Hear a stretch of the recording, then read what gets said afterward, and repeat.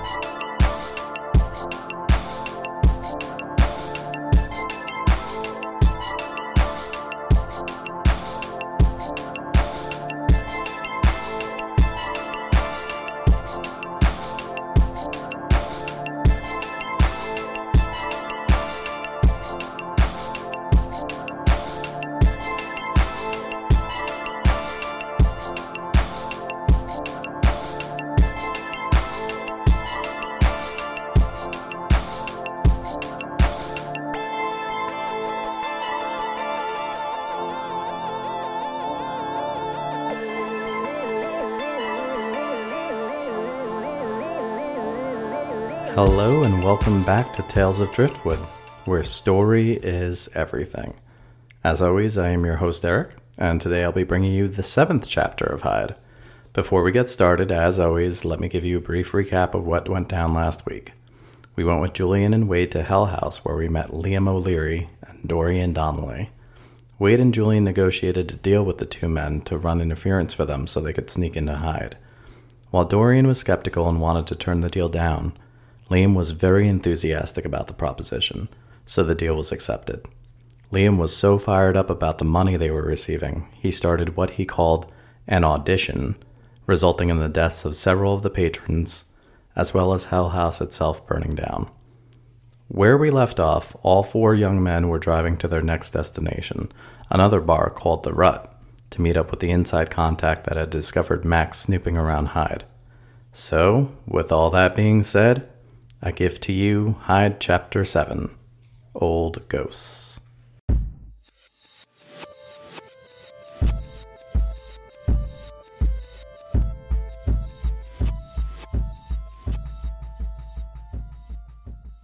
As they drove towards the dive bar known as The Rut, where the contact from Hyde had told Max to meet them, Julian glanced over at Wade. "Well, what do you think?" Wade grinned. "Boys sure can handle themselves in a brawl, can't they?" Julian nodded uneasily. "Sure didn't use any stealth or finesse, did they?" Wade shook his head disapprovingly. "Come on, Julian. We knew we weren't going to be hiring ninjas. We knew that these guys are brawlers who just happen to be very good at not getting themselves killed." Wade chuckled. "Besides, we're kind of paying them to be loud and distracting, aren't we?" Julian nodded, still unconvinced. "I suppose it's just the recklessness that's bothering me. I mean, we were talking to them for less than 20 minutes and they managed to turn an entire bar against us and burn it to the ground. I know Dorian stopped Liam from killing that one guy, but he was well prepared to pull the trigger. Even if he didn't kill him then, when Hell House burned down, I'm pretty sure it took a few of its patrons and its owner with it." Wade nodded. "Yeah, that one that got hit with the bat looked done for on the spot." He looked over at Julian and narrowed his eyes. "Are you ready for this, Jules? I mean, the death. Getting into fistfights and little scraps here and there is one thing, but neither of us have ever killed anyone. Are you sure that when the time comes to punish the people responsible for your parents' death, you'll be able to do it?" Julian stared at him for a moment, and then returned his gaze to the windshield. Wade sighed tiredly and turned the car left into a parking lot. "We're here." The Rut. As the 2 boys got out of the car, a green pickup truck that looked like it was held together with tape pulled into the parking lot next to them. Liam and Dorian jumped out, and Julian motioned to the truck. "You actually drive around in this thing?" Liam laughed at the worried expression on Julian's face. "Aye, brother. She's the Green Goblin. She don't look like much, but I'll tell you one thing. When the devil himself is chasing you, you'll be wanting to be in this nifty little chunk of metal." Wade spat on the ground. I'll take my chances with my own ride. Thanks anyway. Liam sneered in his direction momentarily before grinning again. To each his own, lad. So what's the play here? Julian quickly glanced over at Wade, who slowly shook his head. He turned back to Dorian and Liam. Well, I was thinking that Wade and I should go in and check things out. Max spoke to the contact using a messenger service, so he has no idea what this person looks like. The advantage is theirs because we're the ones that have to initiate the meeting. Dorian spoke up. How do you start the meeting? Julian licked his lips. I have to order a drink called an oil slick from the bar. Liam grimaced. Ugh, bloody awful drink. Do you actually have to drink that swill too? Julian shrugged. I don't think that part is important, just so long as I order it. Wade cut in. I've been thinking about that. What if someone before you has ordered an oil slick and the contact approached them? Liam laughed loudly. Trust me, brother. No one orders an oil slick. It was a very good choice of signal by your contact. They must really know their brews. Dorian turned to Julian. What about us? He asked, motioning to himself and Liam. Julian looked at him thoughtfully for a moment, and then replied, You two should wait out here. If anyone comes running out or you hear some kind of disturbance inside, I'm sure you can handle it. Right now, though, I would feel more comfortable with you guys playing backup. Sound good? Dorian furrowed his brow at Julian. You don't trust us. Liam laughed and slapped Dorian on the back. Stay easy, brother. Goodness, but you're a narky one today. He turned to Julian. Don't worry, lad. Me and my mate will wait for you here until you've handled your business. Just pull your socks up and get in there. Julian nodded thankfully at Liam, and he and Wade walked through the front door of the little building. They both stood frozen in the doorway for a moment before letting out a collective sigh of relief. This bar was nothing like Hell House. In the other bar, the air had been thick with tension, while this bar was filled with laughter and an overall cheery atmosphere. They made their way to the bar, nodding at some friendly-looking clientele on the way. The bartender behind the bar was a young woman that looked to be in her early 30s. She smiled warmly at the duo. Hey there, boys. What'll it be? Julian smiled politely back at her. I'll have an oil slick, if it wouldn't be too much trouble. The girl winced. An oil slick? Really, honey? I gotta tell you, you're cute, but your taste in drinks is awful. You sure you don't want something else? Julian shook his head, this time glancing around at the other patrons as he repeated, this time a little louder. No, thank you, miss. An oil slick would be just fine. The girl shrugged and turned back to the bar, gathering the necessary ingredients for his drink. Julian turned to Wade and saw that his best friend had a foolish grin on his face. What? Wade shook his head. You talk to girls like an old man. It's charming, really. At this, Wade burst out laughing. Julian turned red momentarily and then grabbed Wade's arm. Shut up, man. You're attracting too much attention. Wade easily waved his arm back and forth. Don't worry about it, Jules. This ain't Hell House. You can relax here. He still brought his laughter down to a low chuckle. I just don't understand how you seem to have every other aspect of your life in order, not the least of which is planning a damn invasion into a fortress, yet you can't seem to talk to a pretty girl that shows any kind of interest in you. Julian turned redder. There's no time for that now, Wade. Like you said, I'm trying to break into a fortress here. Wade shrugged in exasperation. Still doesn't mean you have to talk to girls like you're a robot.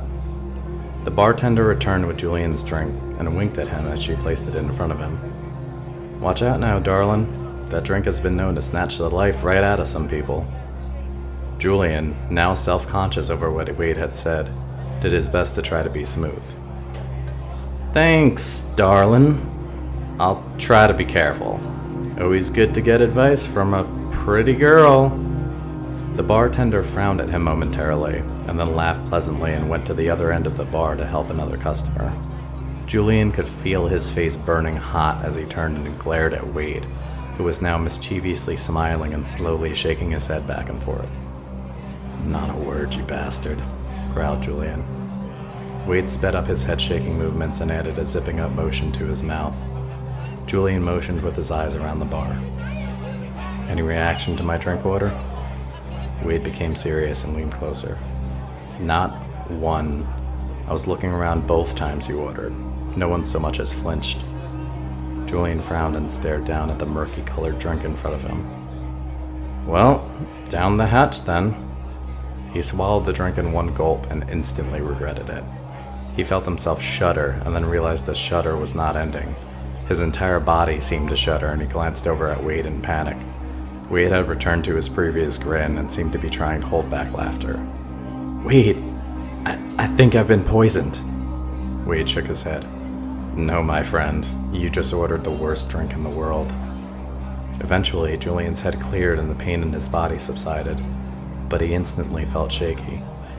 What's in this drink anyway? Wade shrugged. Beats me.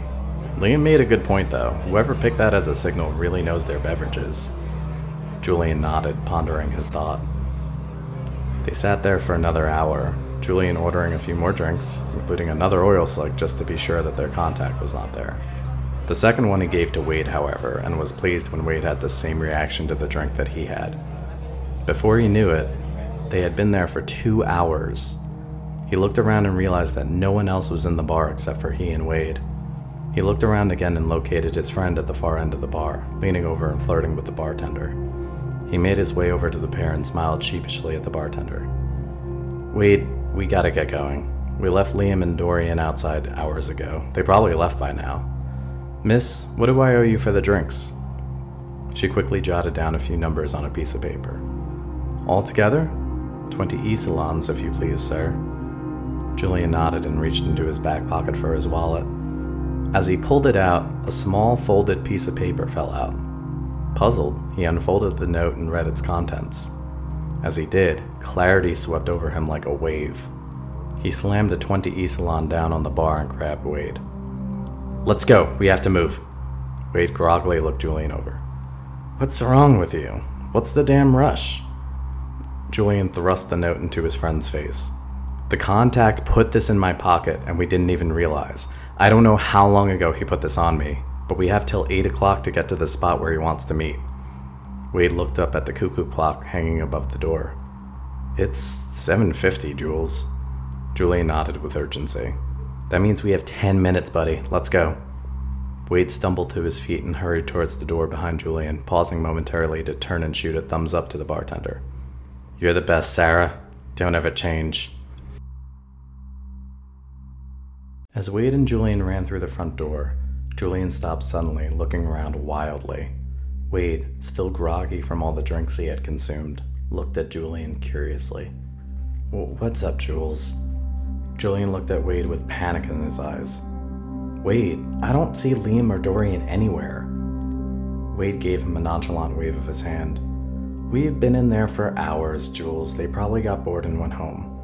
Besides, we know now where we can find them when we need them. Julian looked around desperately and then shook his head. We don't have time for this. The note said to meet the contact at Gardner Bridge. Get in the car. I'll drive. You show me where this bridge is. Julian started to purposely march off towards the car when Wade grasped his arm firmly from behind, stopping him in his tracks. He looked back at his friend in disbelief. What the hell are you doing? Wade was shaking his head. We don't need the car. We can walk. He pointed an unsteady finger in the opposite direction from where they had entered the parking lot.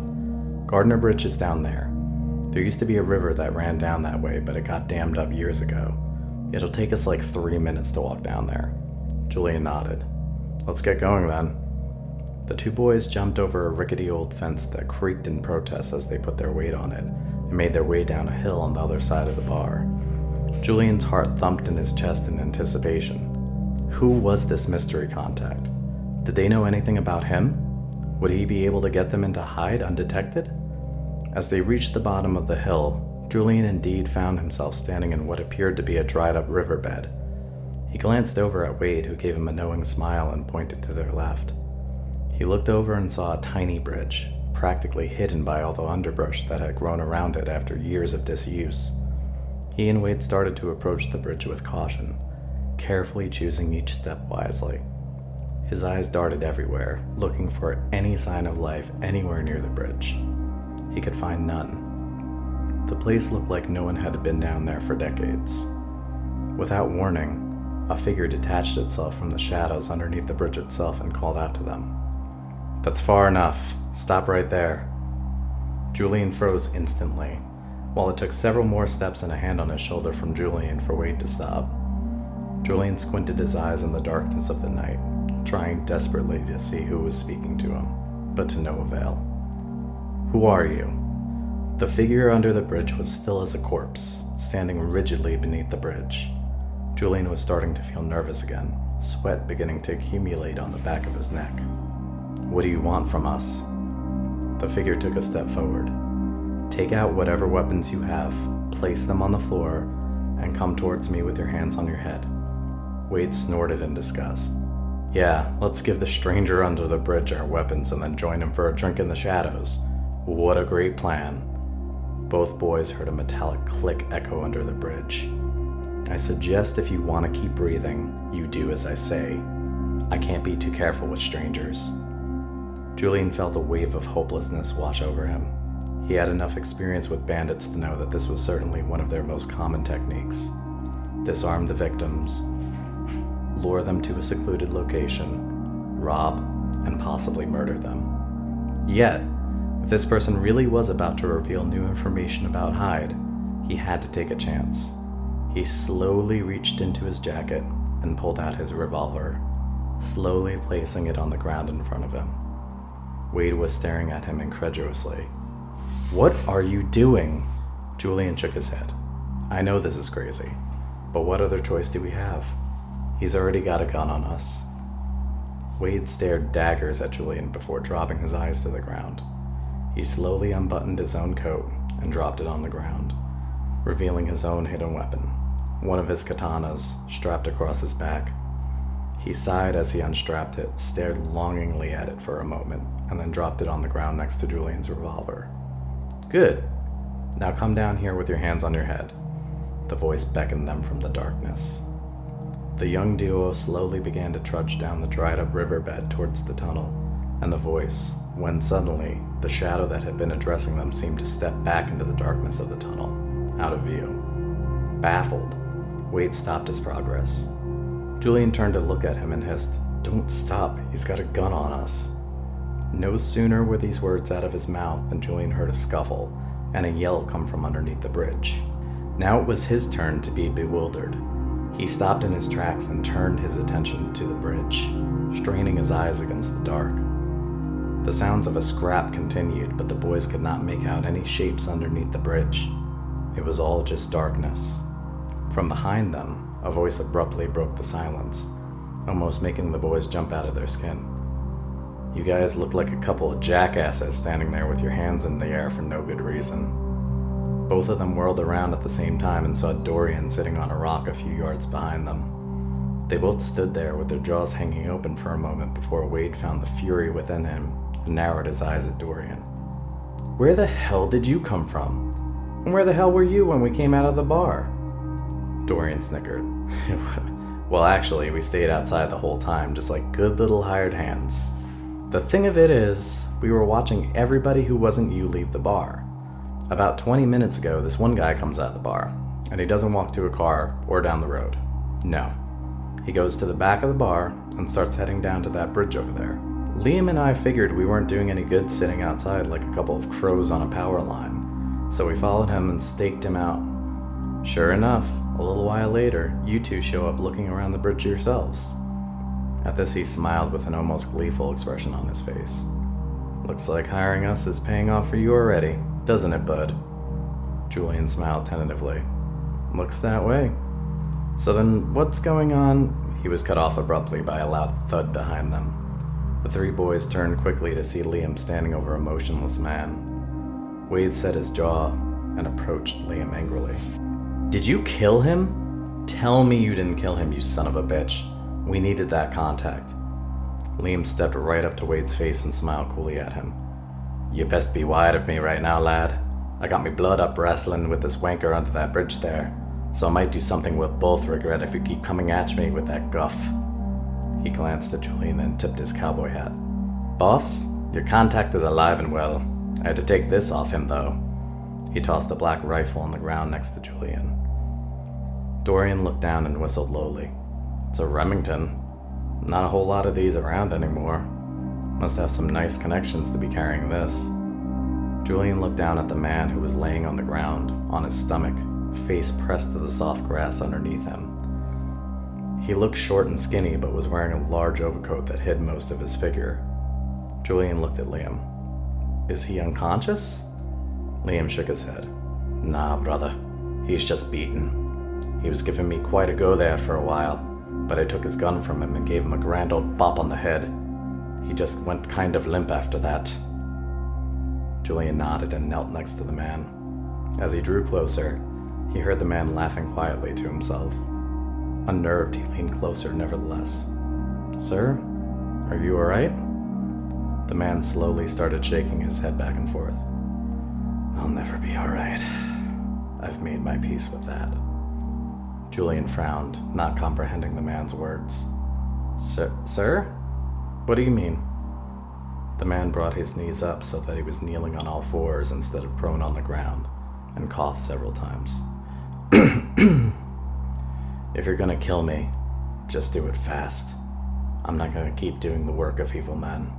My soul can't take it anymore. Julian looked worriedly around at the group, who looked just as confused as he did. Sir, I'm not evil. Neither are my friends here. He frowned at this. Contrary to the beating my Irish friend here just gave you, we just came here for information. The man laughed lightly under his breath. I'm sure. Stop playing games, I know he sent you. Julian put his hand on the man's back. Sir, no one sent us. I need some very important information, and I think you can help me. The man finally brought his head up and looked at Julian, revealing a worn black face, marked by a thin goatee and an even thinner mustache around his upper lip. I haven't helped anyone in a long, long time, old chap. What makes you think you're any different? The man looked perplexed as he looked up at Julian, who suddenly stood up with a look of shock etched over his face. Julian quickly kneeled back down and gathered the man's head in his hands. I know you! Dear God, I know you! The man angrily grabbed Julian's hand, trying to free himself, but Julian wouldn't let go until he uttered one word. Fiasco! The man stopped struggling and looked up at Julian in bewilderment. No one's called me that in 10 years. Who in God's good name are you? Julian began to laugh. Clyde, it's Julian. I should have recognized your voice sooner, but it's been so long. Clyde Washington continued to look up at Julian in amazement before breaking down and sobbing on the spot. Oh my God. Oh my God. I thought everyone was dead. There's still a chance. Thank God, there's still a chance for my soul.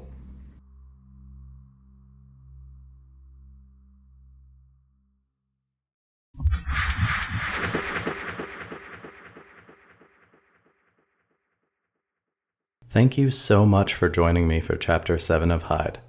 Next week, we will be listening to Clyde tell us what has been going on inside the town of Hyde during the 15 years that Julian has been gone. So until we meet again, make your story a good story, and maybe someday, I'll be telling your story. Be safe out there, everyone. Goodbye.